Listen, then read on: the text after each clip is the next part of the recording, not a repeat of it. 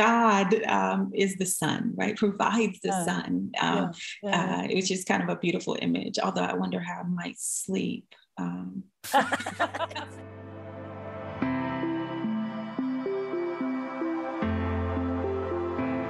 Welcome to the Enter the Bible podcast, where you can get answers, or at least reflections, on everything you wanted to know about the Bible, but were afraid to ask.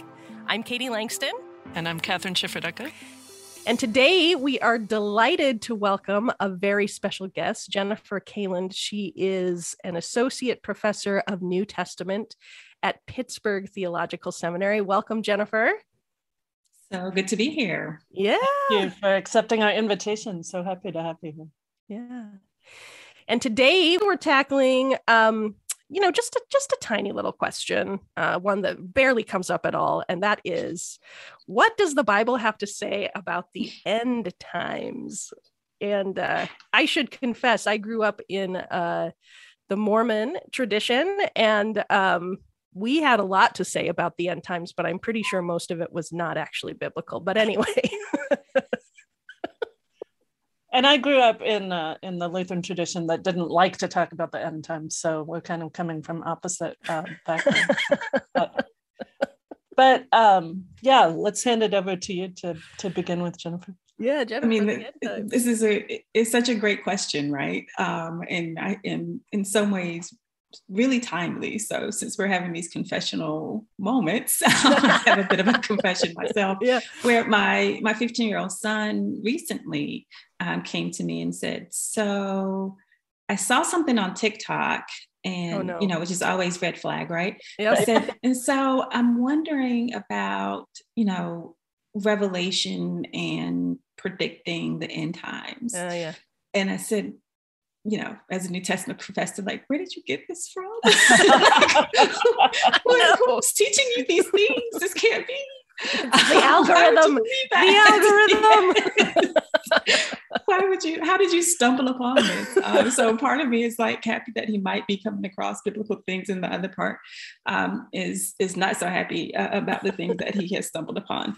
Oh, no. But because of the coronavirus, because of lots of the effects that we're seeing right now with climate change, I think it's a pertinent question that people really are wondering if the things that we've read about in the biblical text are the things that we are seeing in front of us right now. Mm-hmm. Right. So when we read about a plague, is that what this is? I think that's a legitimate question for people to ask. But I also think we should think, what do we mean when we say the end times or the end of time?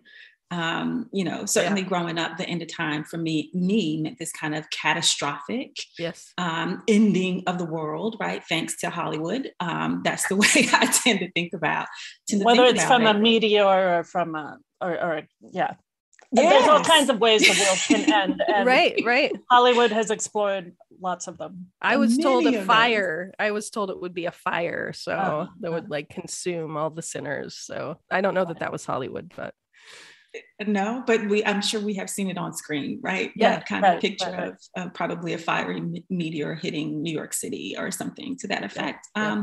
But my sister shared this with me many, many years ago, and it stuck with me. And she told me, she said, people really get caught up in this end of the world thing. But the reality is the end of the world is when the world ends for you.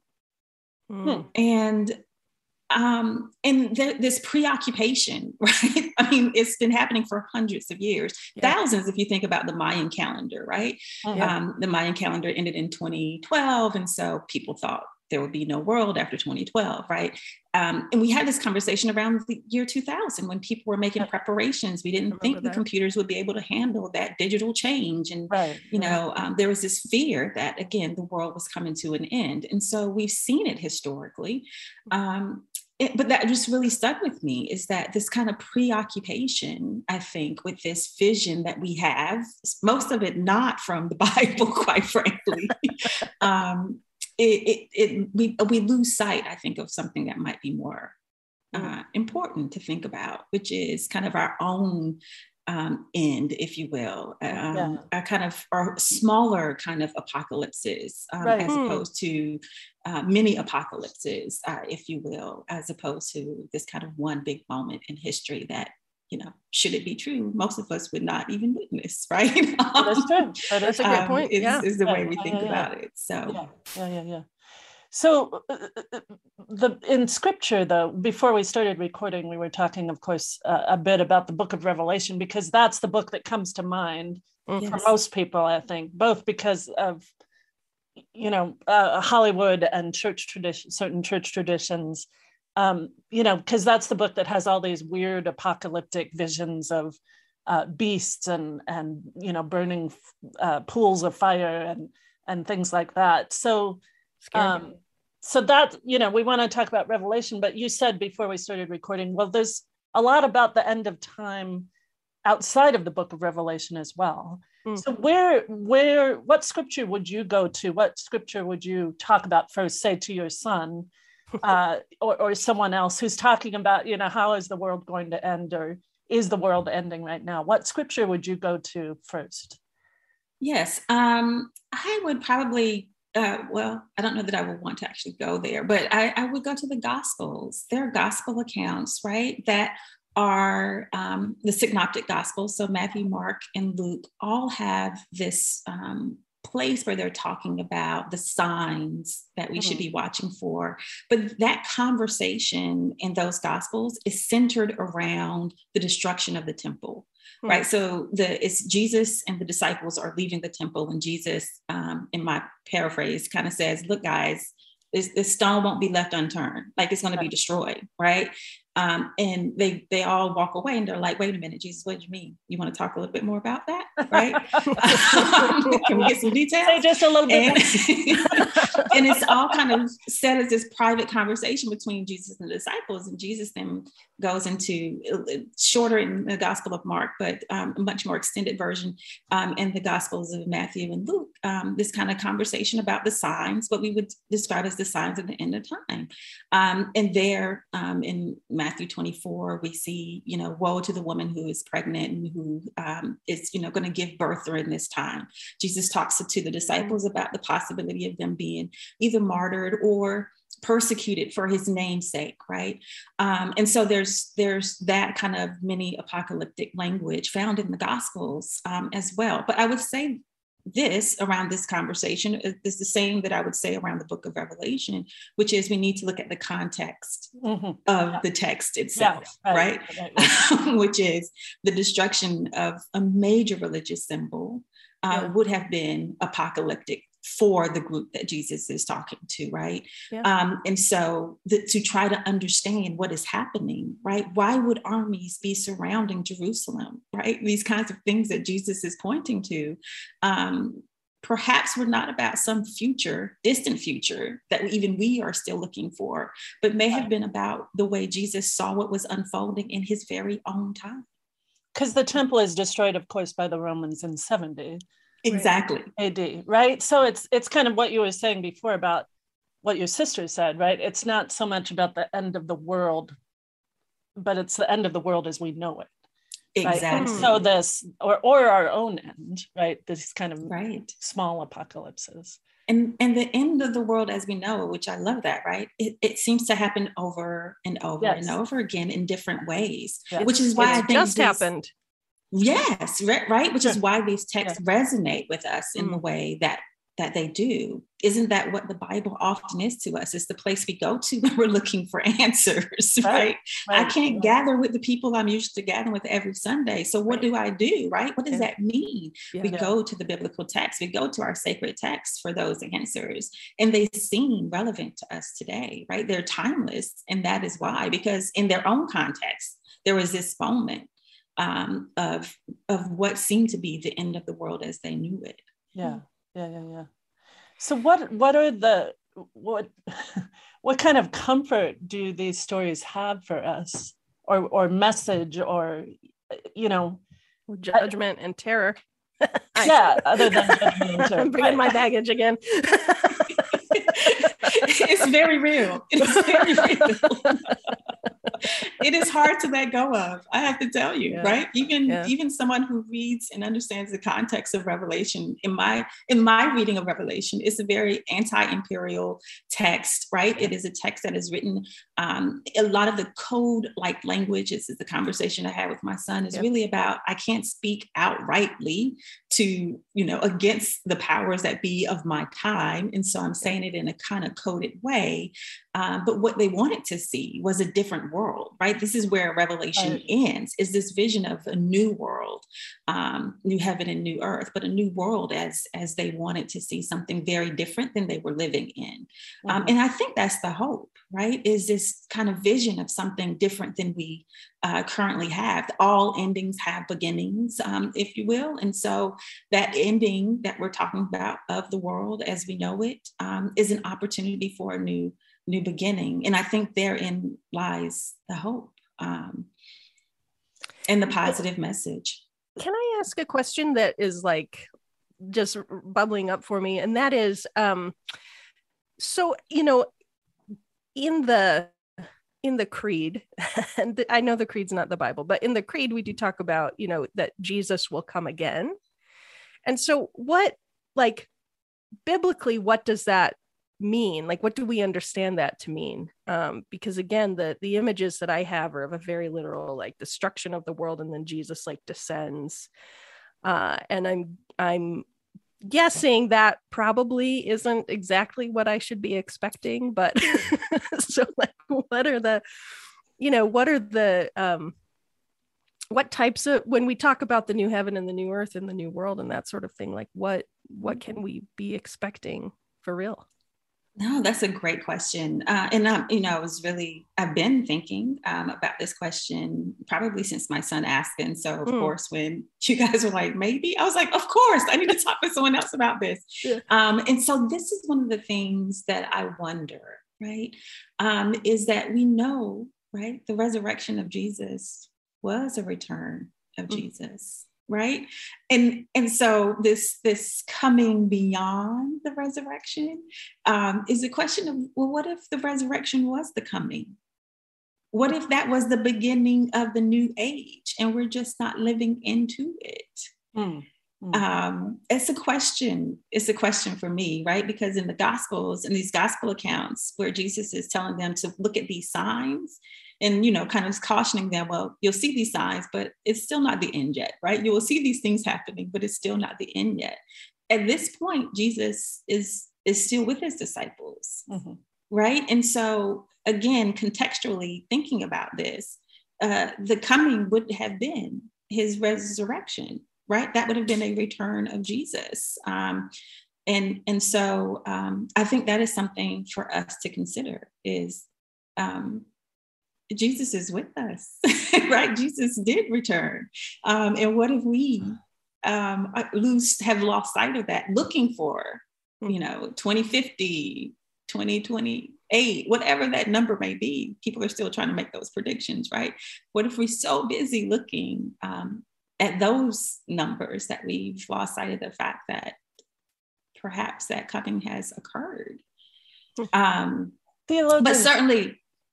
certainly, Katie, to your point, though, the image of Jesus descending from a cloud is very clearly in the text as well, right? I mean, 1 Thessalonians, I always think about 1 Thessalonians when I think, and I use that image often when I'm teaching 1 Thessalonians, is that the concern of that community in Thessaloniki for Paul was, wait, like this Jesus thing happened after my people died. So what's going to happen to those people, right? They're really concerned about, like, they didn't get this message. And so what happens to them? And Paul gives us this imagery of Jesus descending, right? And we would be caught up to meet him, or maybe us ascending too, right? There's this idea of us meeting in the sky in some way. So I always imagine it's Jesus descending, us ascending to meet Jesus. And so certainly the gospel writers, as well as Paul, the New Testament writers, had a vision of Jesus returning to the earth and creating or establishing a different kingdom. And again, I think a vision of something we've never seen before. So there's the theologians like to talk about the now and not yet, right? Mm. So what you were saying before about Jesus coming in the resurrection, right? Jesus coming back in the resurrection is certainly the breaking in of that new age, right? That these texts talk about, and yet it's not fully here yet, right? I mean, death still has power, right?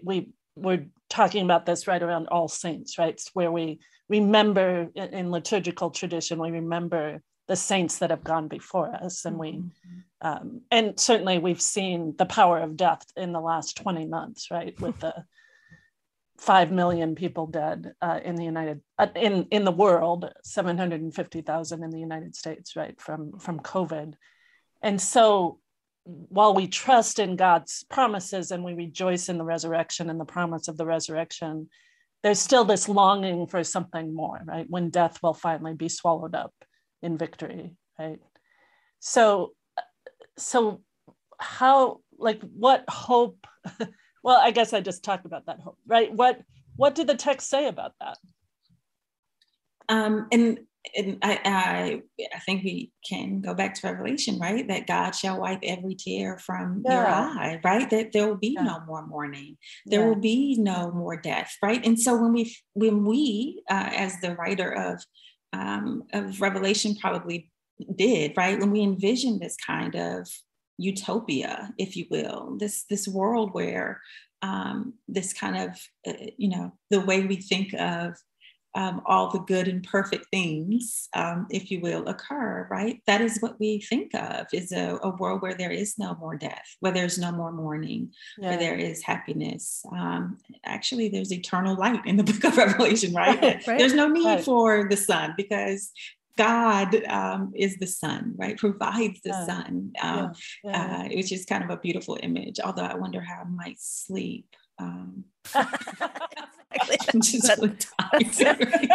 think in the heavenly city, they've got really good blackout blinds, or like maybe like really like fancy sleep masks, like the fanciest you could ever imagine. One could literally heaven.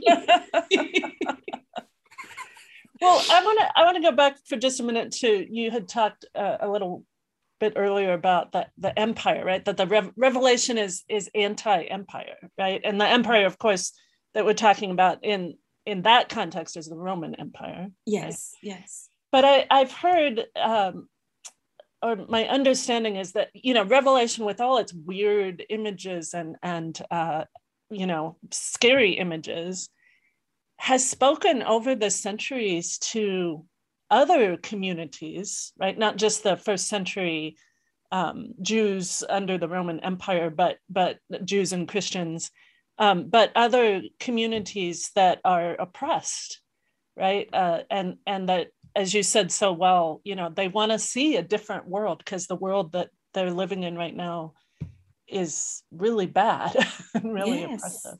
Yes, I mean, this is. And this is, I think, what's beautiful about the Bible and the text itself, is that there is this timeless element, right, to it. And to your point, an oppressed community can look at the book of Revelation and see this vision of a world where there is not this oppression, right? You think of the cargo list in the book of Revelation, where they're enslaved people and they're, all these goods and services and the interruption of that, right? I think Revelation is pointing that out, and perhaps a way to critique a system that values things, maybe more than it values the life of the very people. That feels and sounds familiar to me, right? Yeah. And so as we're thinking about oppressed communities, as we're thinking about workers, right? Like I've over the past 6 months, we've heard so much about the workforce, the lack of people, right? As we're thinking about the book of Revelation and that kind of the oppressed people, who does it speak to? I think, right? It is a way of looking at the world to say, it doesn't have to be this way. Yeah. Right. And that's what the pandemic gave us is it doesn't, we realized it doesn't have to be this way, because for about 18 months, it wasn't that way. Right. And how do we value what people feel is a sacrifice, right? Going into work over the past 18 months felt not just like the joyous, I am going into work and I enjoy teaching, but a bit of that felt like a personal sacrifice because of the fear of what could happen. In the moment that we start to kind of monetize that, I think that's when you start to see this kind of cargo list. Say just a little, I know what you mean by the cargo list, but can you say just a little more for our listeners about what you mean by that in Revelation? Yes. So the text itself is so rich in imagery. So it's like, where do I go? What do I want to talk about? But that's just what came up when you were talking about oppressed people. For me, was the cargo list. And so there's a list in the book of Revelation, and I'm sorry, I don't have the chapter right in front of me. It might take me a second to kind of find that. But it's a list of kind of goods that are being traded during this kind of first century period. And so it includes kind of, the normal goods that one would think about.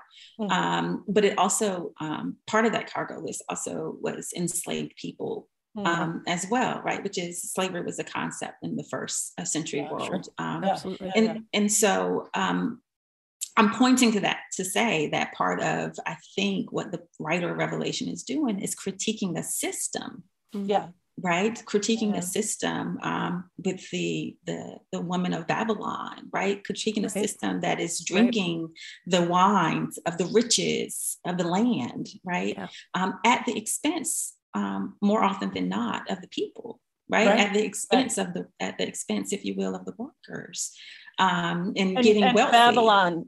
Oh, I'm sorry. I'm just, again, for our listeners who aren't familiar, Babylon here, obviously, at this point in the first century, Babylon is not a world power, but it's what symbol or a word for the empire, the Roman Empire. Roman because Empire. As you say, you can't write that directly, right? You have to exactly. It. Yeah, exactly. But it's pretty clear. It's pretty clear that it's the Roman Empire. Yeah. I think that. Oh, go ahead, Katie. No, go. I was just going to say, I think, Catherine, if you have something that's on this topic, then I was going to ask a different question. So go ahead. Well, I just wanted to say, the thing that gives us hope is that the empire is not that.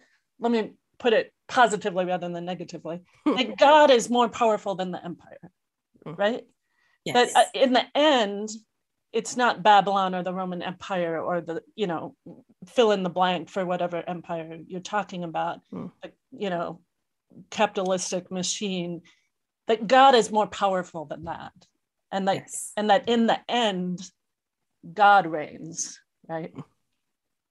Is that, that's the foundation of the hope, I think, that in the midst of all the scary imagery and whatever, God is the foundation of the hope of the oppressed, right? Not necessarily their own power. Absolutely. Yes. Okay. Sorry. And I think sometimes it feels like really irrational and silly to hope for that.